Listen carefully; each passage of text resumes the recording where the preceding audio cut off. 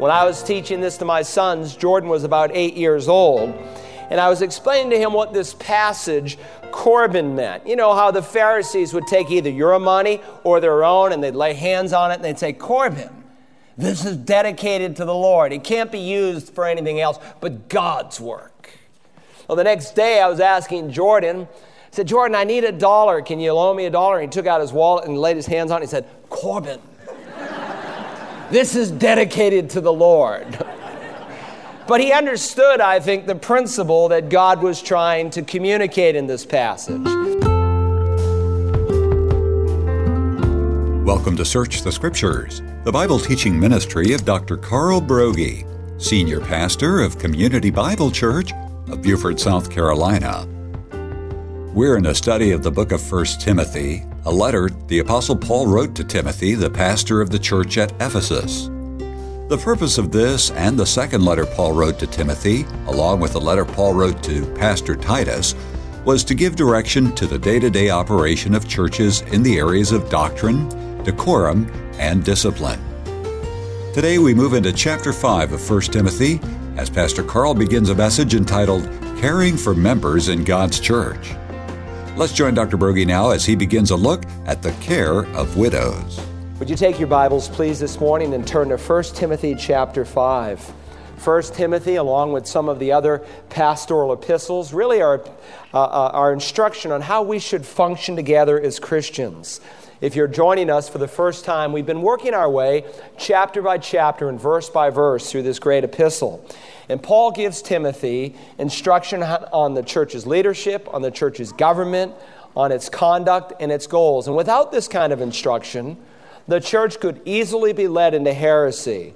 But with it, God gives us a plan in which to faithfully execute His will in our lives.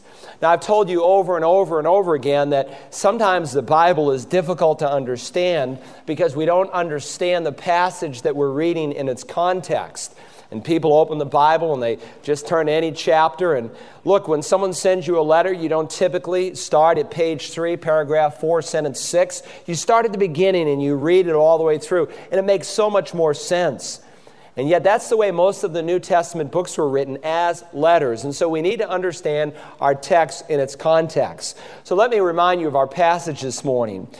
If you remember, the very first 3 chapters of the book deal with the church and its members. In chapter 1, Paul made it very clear that true pastors, unlike false teachers, are to get their guidance from the Word of God alone.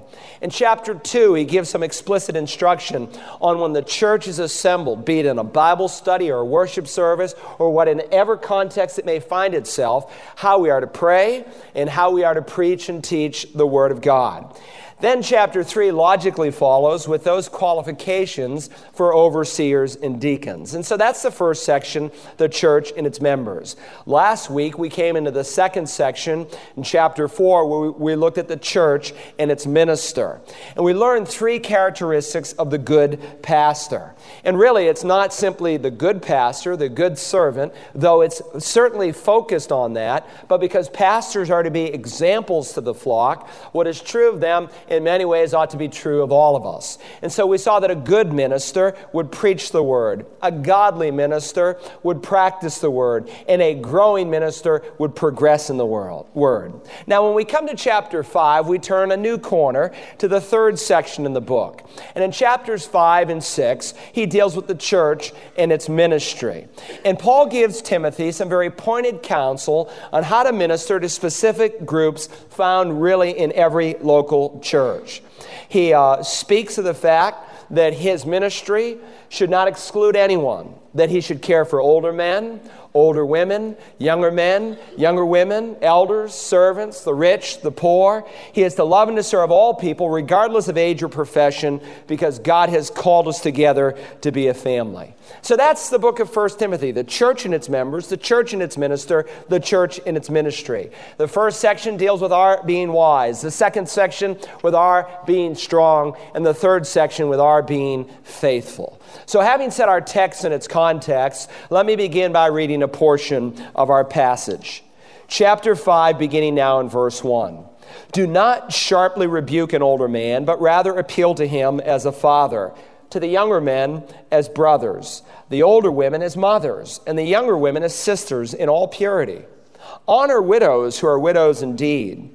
But if any widow has children or grandchildren, let them first learn to practice piety in regard to their own family and to make some return to their parents, for this is acceptable in the sight of God.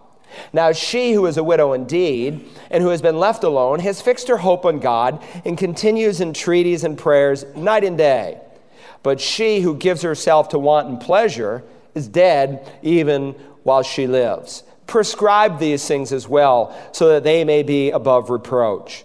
But if anyone does not provide for his own, and especially for his own household, he has denied the faith and is worse than an unbeliever. Now, Paul begins this section in dealing with the members with really some introductory comments. He kind of takes the church as a whole, and he deals with the attitude that Timothy should have with different individuals in the congregation. He says in verse 1, do not sharply rebuke an older man. That's the first group. Rather appeal to him as a father. To the younger men, second group as brothers. The older women as mothers. And the fourth group, the younger women as sisters in all purity. So Timothy found himself in a mixed congregation, as every pastor does to some degree. Every congregation is mixed in age, young and old, and it's mixed in sex, male and female. And Paul reminds Timothy in his personal dealings with his people that their sex and their age needs to determine his attitude towards them. For instance, knowing Timothy, especially being a young pastor, as we have mentioned a few times in these first two letters to him, he would find himself having to admonish older men. And he tells them how he should do this. Do not sharply rebuke an older man, but rather appeal to him as a father. Now, if you have the old King James, it says, rebuke not an elder. And I've heard people use that to defend the fact that elders or pastors like me should never be rebuked. But please understand, it's not referring to that. That was a good translation in 1611, but it might be a little misleading today. It's the same word for elder, but it's used not in a technical sense, but here as an older person. Today we even speak of our elders. Certainly elders are not above correction, because before we're done with this chapter, he's going to give us some specific ways in which that should be done when it's necessary. For that matter, neither is Paul contradicting the instruction he will give Timothy in 2 Timothy chapter 4, where he tells him to reprove, rebuke, and exhort with great patience and instruction. He is dealing here not how he should approach the congregation in his preaching, but how he should deal with himself on an individual level with various members of the congregation. And he says you're not to rebuke an older man, you're to appeal to him. Don't sharply rebuke him, rather appeal to him. We are to give the senior members of the congregation the respect that is due them and the affection that is due to our parents. Exhort him, he said, as you would a father. We treat older men like fathers. Likewise, he tells us, older women should be treated as mothers. And then he considers the younger generation. He says, treat the younger men as brothers. You love them as a brother. You recognize them as an equal. You don't speak down to them, but you speak to them as you would a brother. And then he says, you treat the younger women as sisters. You love them too, but he quickly adds, in all purity. You never treat a younger woman, Timothy, different than you treat your own sister. Hey, that's good counsel, especially for any young person here today. You treat members of the opposite sex, young men, as you would your own sister. What would you do with your sister? That's how you treat them. You say, well, what if I'm engaged? You don't know you're going to get married until you walk down that aisle, and before God you make that commitment. I've seen many an engagement broken, some even at the last minute. You treat her as you treat your own sister in all purity, and if you do that, you'll keep yourself from all the evil, and you'll keep yourself far away from temptation. Now, he speaks here of the family of God, not in business terms, but in family terms, because the church is not a business, it's a ministry, it's a family. And if the local church is a family, a pastor, especially a younger pastor like Timothy, he needs to understand that all members are not to be treated alike. Timothy, older people must be treated with respect. Your own generation must be treated as equals, and those of the opposite sex are to be treated with purity and restraint, and all with love, because that is to mark the fellowship of God. So having given some of those general comments, he now begins in the next 2 chapters to address in great detail a number of specific groups. The very first group that he tackles is that of widows. Look at verse 3. Honor widows who are widows indeed. And what follows is the most extensive counsel in all of the New Testament on how widows should be treated. Now, if left to ourselves, the temptation would be for us to deal with widows on an emotional level, and God knows that temptation. And so God would have us to be dictated in our decisions about widows, not simply by emotions, but by his wisdom. And so in verses 3 to 16, the apostle tells us how our Christian compassion should be expressed in regards to widows. If you're using your note-taking outline, I want you to listen today. If you have parents, or if you have grandparents, this sermon is very important for you. God has some counsel you need to listen to. If you're 10 years old, 8 years old, you're old enough to listen. You can learn today, children.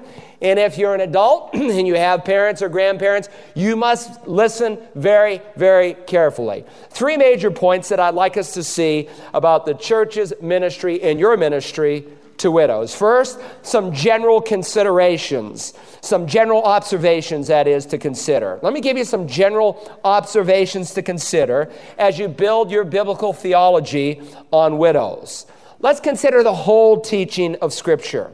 If you read your Bible, and if you've read it carefully, you know that widows, along with orphans and aliens and foreigners, and people like that have a very special place in the heart and plan of God. Those who have no husband, namely widows. Those who have no fathers, namely orphans. Those who have no place to live, namely aliens or foreigners. God gives them very special care in his word.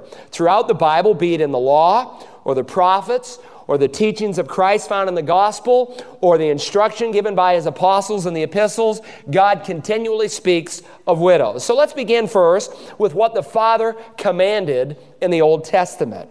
In Exodus 22, when God spoke of widows, he warned, "You shall not afflict any widow or orphan. If you afflict him at all, and if he does cry out to me, I will surely hear his cry, and my anger will be kindled. And I will kill you with a sword, and your wives shall become widows, and your children fatherless." Likewise, Moses wrote in Deuteronomy that God executes justice for the orphan and the widow, and shows his love for the alien by giving him food and clothing. Likewise, God reminded the magistrates, the judges in Israel, "Cursed is he who distorts the justice due an alien, orphan, and widow." And all the people ought to be able to say, "Amen." And even when God describes his own person, he describes his person sometimes in terms of these people. For instance, in Psalm 68, verse 5, he said that he is a father of the fatherless and a judge for the widows, is God in his holy habitation. Picture that, God in heaven, described here in his holy habitation. As he describes what he is like, among other things, he is a father to the fatherless and a judge to the widows. In addition, when God dealt with this agricultural nation, when he spoke of their tithes that they were to give to the Lord, on the 3rd year, their tithe was to be distributed differently. He commanded the people in Deuteronomy 14, "At the end of every 3rd year, you shall bring out all the tithe of your produce in that year, and shall deposit it in your town. And the Levite, because he has no portion or inheritance among you," remember the Levite, God took the land, divided it according to the 12 tribes, but one tribe, the Levites, didn't have any land. Because God wanted them to focus not on the temporal, but on the eternal. Not on the things of this world, but the special ministry he'd entrusted to them. And he said, "Look, I'll be your inheritance." And so the Levite, because he has no portion or inheritance among you, and the alien, the orphan, and the widow who are in your town, shall come and eat and be satisfied. Why? In order that the Lord your God may bless you and all the work of your hand that you do. And so the great teaching of the Old Testament is that God is the protector of the widow, the orphan, and the alien. In fact, quite a bit of the condemnation that is laid upon the nation by the prophets is when they failed to be compassionate with these laws of God. And instead of defending the widow, many times they oppressed them, and God warned that he would visit them with judgment because of that sin. So that's what the Father commanded in the Old Testament. Think also what Christ modeled in the Gospels. When you come out of the Old Testament into the life and teachings of our Lord, you discover that his same kind of divine compassion that the Father showed, he showed. For instance, in Luke 7, Jesus only raised a couple people from the dead, but one of those people was the only son of the widow of Nain. He had compassion on that lady. In Luke 18, when he taught us about prayer, never to lose heart, he tells the prayer in reference to a widow who incessantly comes to a judge seeking justice. And God reminds that the God of the universe will give her justice as he will answer our prayer. In Mark chapter 12, he commended that poor widow who gave just a few coppers into the temple treasury. Of her he said, "Truly I say to you, this poor widow put in more than all the contributors to the treasury. For they all put out of their surplus, but she out of her poverty put in all that she owned, all she had to live on." And God warned the disciples in Luke chapter 20 of those scribes and Pharisees who devour widows' houses and for appearance sake offer long prayers. These will receive greater condemnation. And even our Lord, he practiced precisely what he preached, for his own mother was a widow, Joseph dead by the time he was crucified. And he turned to John, his apostle, and he said, "Behold your mother." Christ cared for the helpless of society, and especially for the widow. But in addition to the Father's commands and Christ's modeling, I also want you to think about what the apostles instructed in the Acts and in the epistles. Think about what they taught in the Acts and the epistles. What Christ modeled is carried on by his apostles. Recently, as we considered deacons and what they're supposed to do, we studied Acts chapter 6. And we saw early on in the church, there was the daily distribution of of food to widows. They had this Meals on Wheels kind of ministry as they were cared for. Likewise, the Apostle James in his epistle, when he spells out the kind of piety, godliness, religion that really pleases the Lord, he said, "This is pure and undefiled religion in the sight of our God and Father, to visit orphans and widows in their distress." In Acts 9, the Apostle Peter, like the Lord Jesus Christ, he showed compassion on a widow and to a group of widows by raising their dear friend Dorcas from the dead. Throughout the Bible, you can read of God's continual unending concern for widows. So that's just some general observations about widows as you consider a biblical theology on this subject. Secondly, from our passage this morning, I want us to focus on some specific instructions to obey. Now, what we find here is really not simply the most extensive teaching on widows in the New Testament, but in all of the Bible. And as you work through this section of Scripture, you see that Paul's instruction about widows really falls into two major sections. In verses 3 through 8, he first deals with those widows who are to be cared for by family. Now, verse 3 directs that there are only certain widows who should be honored by the church. He says in verse 3, "Honor widows who are widows indeed." Now, underscore that in your Bible, this word honor. Now, certainly it includes the idea of respect, but it includes much more than the idea of respect. Equally as clear from the context, the word honor here is a particular kind of honor. They are to be honored financially. They are to be maintained or supported by the church. That's what this verse is referring to in its context. He's going to dictate for us in just a moment a group of widows who are to be put on the list versus those who should not be. Our Lord uses the same word tamao, honor, in Mark chapter 7, not simply in terms of respect, but in terms of support, financially speaking. Do you remember what he said there in Mark 7? He told the Pharisees, "You nicely, very conveniently, Set aside the commandment of God in order to keep your tradition. For Moses said, honor your father and your mother, and he who speaks evil or father or mother, let him be put to death. But you say, if a man says to his father or his mother, anything of mine you might have been helped by is Corban, that is to say, given to God, you no longer permit him to do anything for his father or his mother, thus invalidating the word of God by your tradition which you have handed down. And you do many such things as that. Jesus reminded the scribes and the Pharisees that they cannot claim to be honoring their parents if when their parents fall on hard times, they don't actually support and maintain them financially.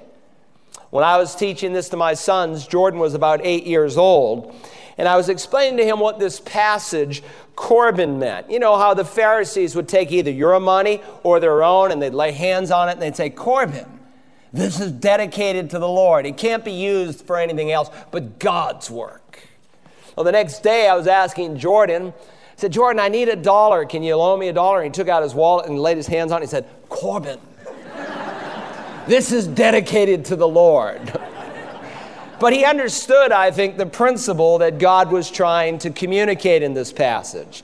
So there's the financial use of the word honor in the Bible. In fact, Paul in the same chapter is getting ready to do that when he speaks of elders who are worthy of double honor. Not just your respect, but also your financial remuneration. It's the same verb. And so to honor them is to honor these widows by supporting them. And very clearly, among other requirements, such a widow is to be destitute. Only those widows who are widows indeed, who are truly destitute, are to be honored in this way by the church. Now, the NIV describes these women as widows who are really in need. The English Standard Version puts it, honor widows who are truly widows. The New English Bible renders it, widows who are as such in the full sense. 3 times the phrase occurs. You ought to circle them or underline them in your Bible. This word, widows indeed. Verse 3, honor widows who are widows indeed. Verse 5, now she who is a widow indeed and has been left all alone. And then again in verse 16, the church is to assist those who are widows indeed. Question, what constitutes one who is truly a widow or a widow indeed? Well, verse 5 gives us 2 characteristics of a true widow. For she is one, he says, who has been left alone. And second, she has fixed her hope on God, as seen in the fact that she continues in entreaties and prayers night and day. True widows are not only those who are physically alone in this world, but also who are spiritually alive. And these who are spiritually alive are getting ready to be contrasted with that group of widows who are spiritually dead. In verse 6, he speaks of these self-indulgent widows. He said, but she who gives herself to wanton pleasure is dead even while she lives. You know, there are some widows who live a lifestyle of immorality. They live in wanton pleasure. In the Septuagint, which you know is the Greek rendering of the Old Testament that many of the Jews used in the first century because they lost their ability to speak Hebrew, this word wanton pleasure is used to describe, in the book of Ezekiel, the daughters of Sodom. A real widow is one who has her hope on God. She's a spiritually centered woman, not a self-indulgent woman. Her focus is on the Lord. She walks with God and she talks with God throughout the day, as seen in her entreaties. That is her prayer for other people, but also in her prayers for self. But what a contrast between verse 5 and verse 6 of these who are dead, living people. That is, they are physically alive, they are spiritually dead, which is really a description of all lost people. But here's a group of widows who are living out that death through their godless life, through their wanton pleasure. So in addition to setting her hope on God, he also describes her as one who has been left alone. Now, of course, it stands to reason she's not been abandoned by God, but she is destitute of all human support. She has no surviving relatives to support her. That's why he tells us here in verse 4, but if any widow has children or grandchildren, Let them first learn to practice piety in regard to their own family and to make some return to their parents, for this is acceptable in the sight of God. In like manner, he says in verse 8, but if anyone does not provide for his own, and especially for those of his own household, he has denied the faith and is worse than an unbeliever. Now, both of these verses communicate our responsibility to our parents or to our grandparents, and they are complementary statements, one being positive, the other being negative. Negatively, he tells us, or first positively, in verse 4 he tells us, but if any widow has children or grandchildren, let them first learn to practice piety in regard to their own family. It's our duty. It's an elementary justice, as seen in the phrase, to make some return. Paul will tell the Corinthians, when it's not the duty of children to save for their parents, but the duty of parents to save for their children. But someday, as he's going to spell out here in this text of Scripture, the responsibility can reverse. We are to make some return to them. They had given so much to us, and so we are to give back to them. But not only is it our duty to them, it's our duty to God. He tells both children and grandchildren to first learn to practice piety in regard to their own family. You get that? Look at it. Practice piety. The English Standard Version says, let them first learn to show godliness to their own household. The NIV renders it, these should learn first of all to put their religion into practice by caring for their own family. Now this word religious, godliness, piety, it's the Greek word eusebein. It speaks throughout the New Testament of one's obligation to God. It's the same Greek word that Paul used back in chapter 4 and verse 7 to describe Timothy's responsibility when he told him to discipline yourself for the purpose of godliness. And so what I want you to see is that to care for our parents or our grandparents is part of our godliness. It's putting our Christianity into shoe leather. It's our duty to our parents, but it is also our duty to God. God commands us to honor our mother and our father, and in so doing, we are honoring God because we are in obedience to His will. To listen again to today's study, use the Search the Scriptures app for smartphones and tablets, or visit us online at searchthescriptures.org. You can also order a CD or DVD by calling 877-787-7478 and requesting program 1TM11. Caring for Members in God's Church, Part 1. At Search the Scriptures, we are committed to growing you in your love and knowledge of God and of His Word. We want to see His Word residing in you so that, as the Apostle Peter says, you're always able to give a defense for the hope that is within you, with gentleness and with reverence. If you share this desire for others, won't you consider a one-time or ongoing financial gift to Search the Scriptures? Your involvement in this ministry can bear spiritual fruit in the lives of countless others. For more information, call us at 877-787-7478 or visit searchthescriptures.org. Thank you. Join us again tomorrow as we continue our look at the care of members of God's church, part of our study from 1 Timothy, as we search the Scriptures.